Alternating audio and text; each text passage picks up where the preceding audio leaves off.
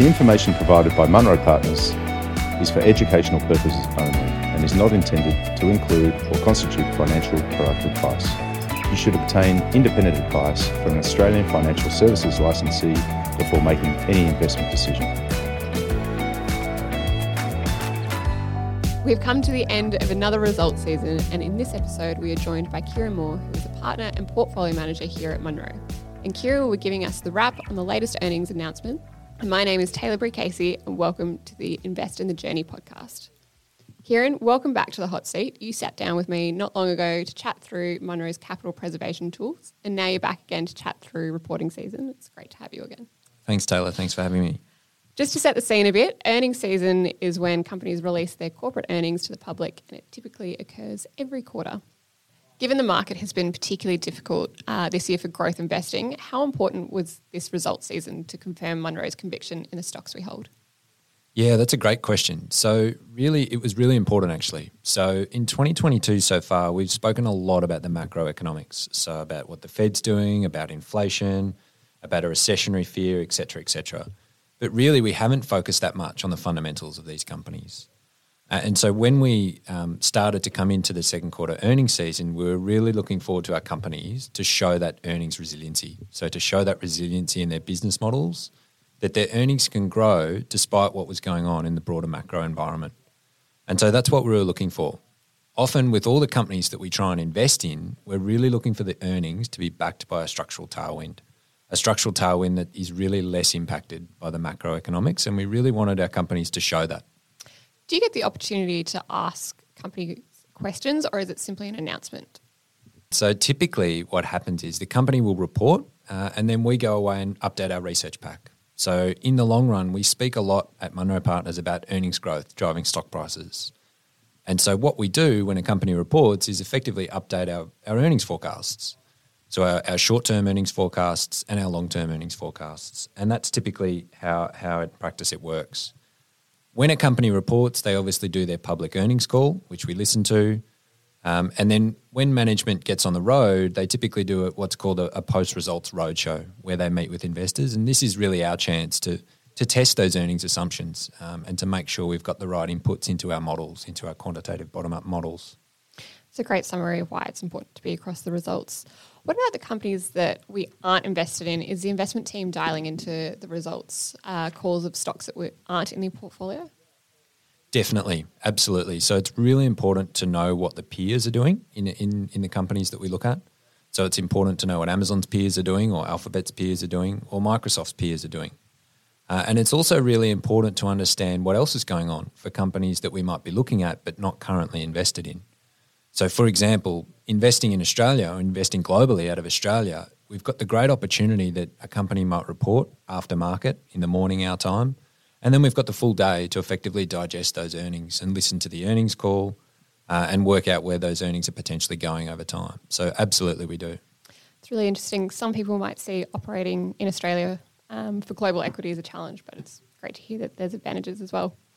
Maybe let's work through the stocks in the way that Munro sees the world, and that is by areas of interest. Starting with e-commerce, as that's probably the AOI with most familiar names, which companies announced results, and maybe could you include what your expectations were and then how the company actually reported for the quarter? Definitely. So in e-commerce, really the key beneficiary that we talk a lot about there is Amazon. So e-commerce has been typically a quite difficult area as we've progressed through COVID. So obviously, there was a lot of demand pull forward during COVID while everyone started shopping online for their goods and services. And then obviously as we exited COVID, that demand fell away in a really sudden way, in a really fast time frame.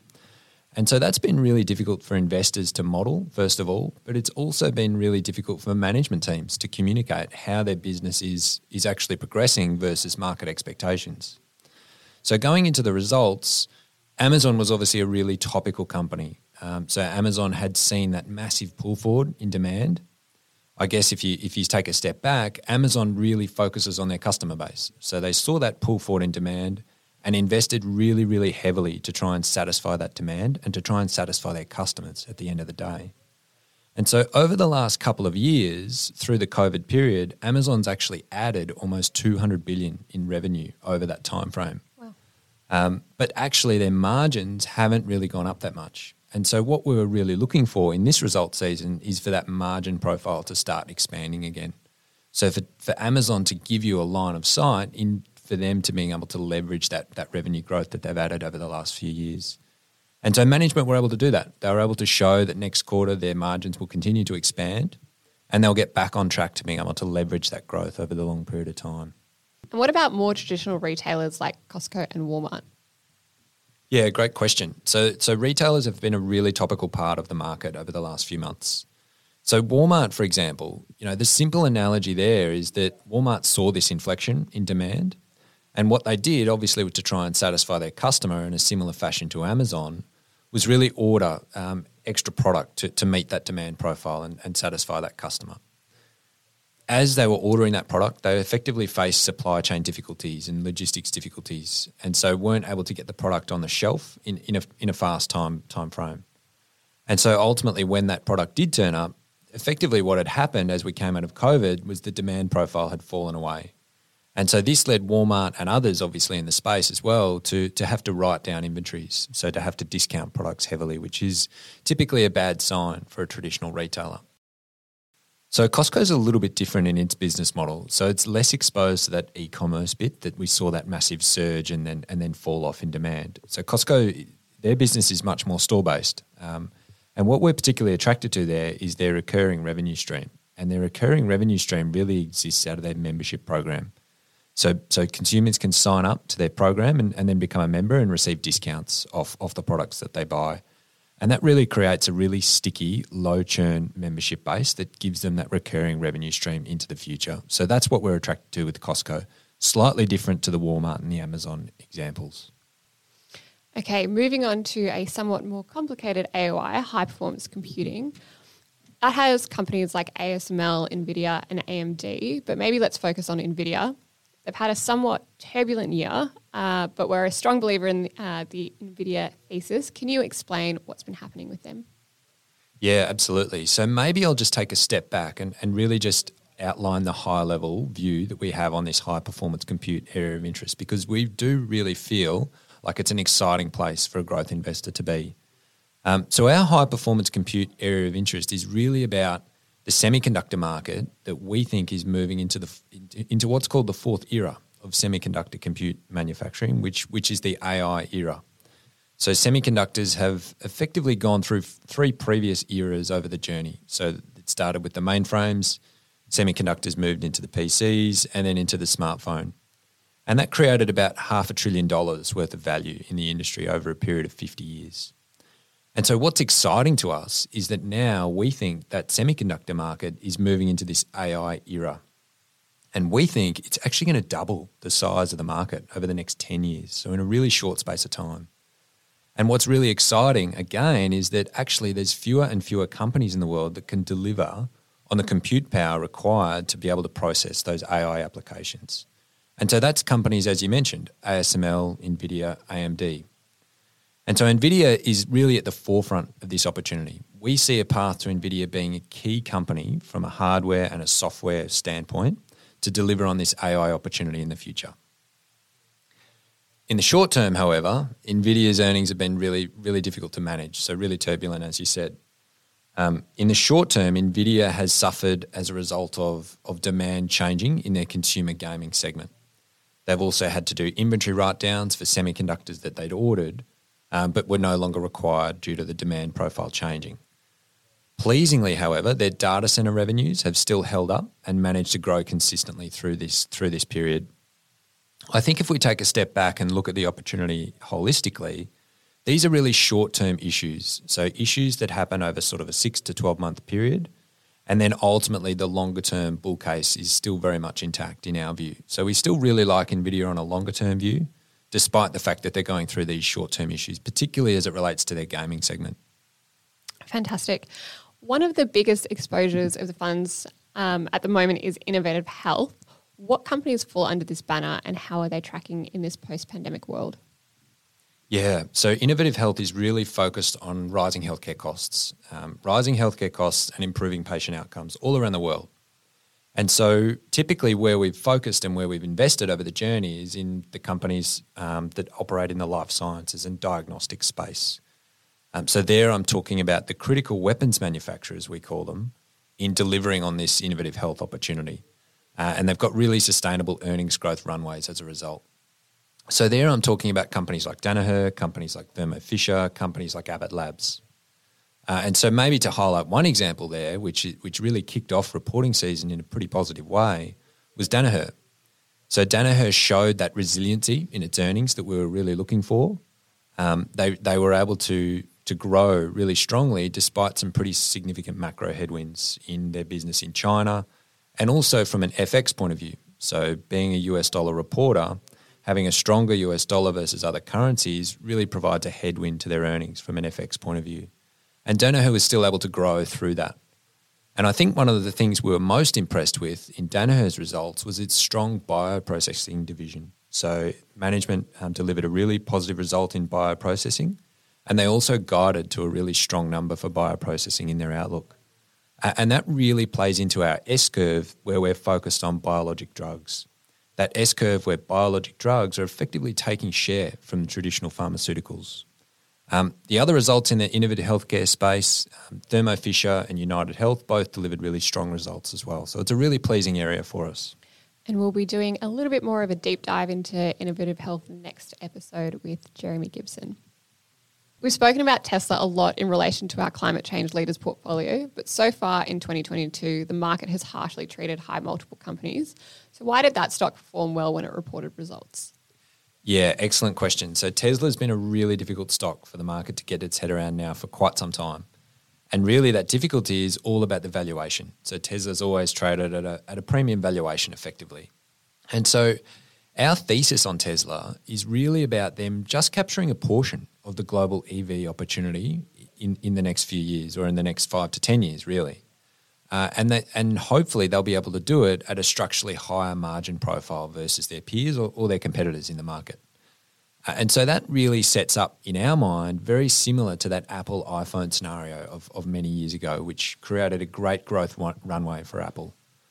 So Tesla reported earnings, again, coming back to that theme of resiliency, which was really positive, really pleasing to see. So Tesla has a target out there that they want to grow 50% every year. And so management stuck to that target, which in our minds, given the macro backdrop and given what's going on in the broader economy, was really pleasing to see. They did allude to potentially some supply chain issues that may be outside of their control that will impact them hitting that number. But really it was their commitment to that 50% growth that was positive. I think one of the other underappreciated parts of the Tesla result was really the cash flow dynamics, so the margin profile. Consensus expectations for their gross margin were significantly lower versus where they came in, and that will lead to hopefully earnings upgrades in the next few quarters and in the next few years. Can we talk about some of the top holdings like Microsoft and Alphabet? What were your expectations for these companies and what did they report? Yeah, so Microsoft first. With Microsoft, we're always looking at how they report in terms of their cloud computing business. So we're always looking at that Microsoft Azure number, that growth number effectively. And what we saw was, again, that really theme of resiliency coming through in both of these companies, Microsoft and Alphabet, to be honest. So Microsoft reported an Azure growth rate of 46% year on year, and that's a constant currency number. So what I mean by that is if we strip out the effects of foreign exchange, again, that stronger US dollar impacts them here. And so what that presents to us, or what that shows or says to us, is that actually there's a long runway here for workloads to continue to shift to cloud computing, to continue to shift to the cloud. And that earnings runway, we think, is operating independently of that macro environment. So that S-curve is playing out independent of what's going on in the macro environment, which is really positive and really pleasing to see. Alphabet also, or Google as it's more commonly known, was also a really strong result. So advertising dollars from corporates all around the world are still coming to Google and still coming to that core Google search opportunity. And that's because they get a much higher return on investment. And so what we're really looking for is that advertising to continue to grow in a positive way. Advertising budgets clearly is something that could get cut as a result of what's going on in the broader macro sense. But pleasingly for us, Alphabet was able to show that resiliency in its core Google search revenue. What was also maybe less appreciated was that Alphabet actually has a lot of ability to manage their cost base. So their margins came in really strongly as well, which is another positive sign.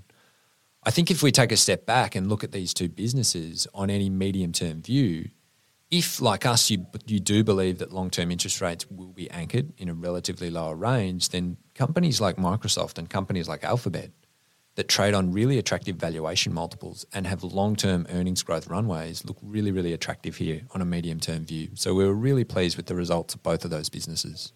And what information would change your thesis of a long-term fund position following a quarterly update? Or I guess to rephrase that, how would you balance reacting to a short-term result while still considering a company a long-term winner? Yeah, that's a really interesting question. So I think if we think about it, and it goes back to what I said at the start, is that the fact that we believe that earnings growth drives stock prices. So when a company reports, if that earnings growth that we forecast, that long-term runway of earnings growth or that S-curve of earnings growth, if that is coming under pressure or coming into question with a company's report, then that would lead us to change our thinking and potentially change our investment case. The other thing I think to think about there is that we also set our price targets on a blended forward basis, so on a short-term 12-month forward basis, and also on a long-term forward basis, so on a 5-year forward basis. And so often I think what is happening with NVIDIA right now is that a company might go through short-term issues, relatively short-term issues that impact that blended forward price target. And so in those scenarios, what we might have to do is obviously manage that position size, or potentially if that position triggers under our stop-loss framework, we might have to step to the sidelines in the short term and then come back to that investment thesis at a later date. So tying it all together, what do these results mean for Munro and exposure today? So really what they mean is what I said about the Microsoft and Alphabet result. So we are really comforted by the fact that a lot of our companies that reported are showing that earnings resiliency. So they're showing that you really want to be positioned in some of these great growth businesses that are trading on attractive valuation multiples, have long-term earnings runways, have a really positive competitive positioning, and really have that durability despite what's going on in the macro environment. So that really gave us comfort coming out of these earnings season. Finally, ending with asking the question that I've been asking in a few episodes, which is your favourite stock in the portfolio right now? Last time you said Amazon. Is this still your pick? I'm sticking to it, Taylor. Why? So Amazon's grown a lot through COVID. They've delivered, as I said, just under that $200 billion number of revenues over the last few years. And so we really think that they're going to be able to leverage that growth over the long period of time. And their margins and their EBITDA should expand significantly on any medium-term view from here. Thank you for taking the time to walk us through the latest results season. If you missed out on Kieran's last episode, make sure you go back and have a listen. It can be found on our website at www.munropartners.com.au.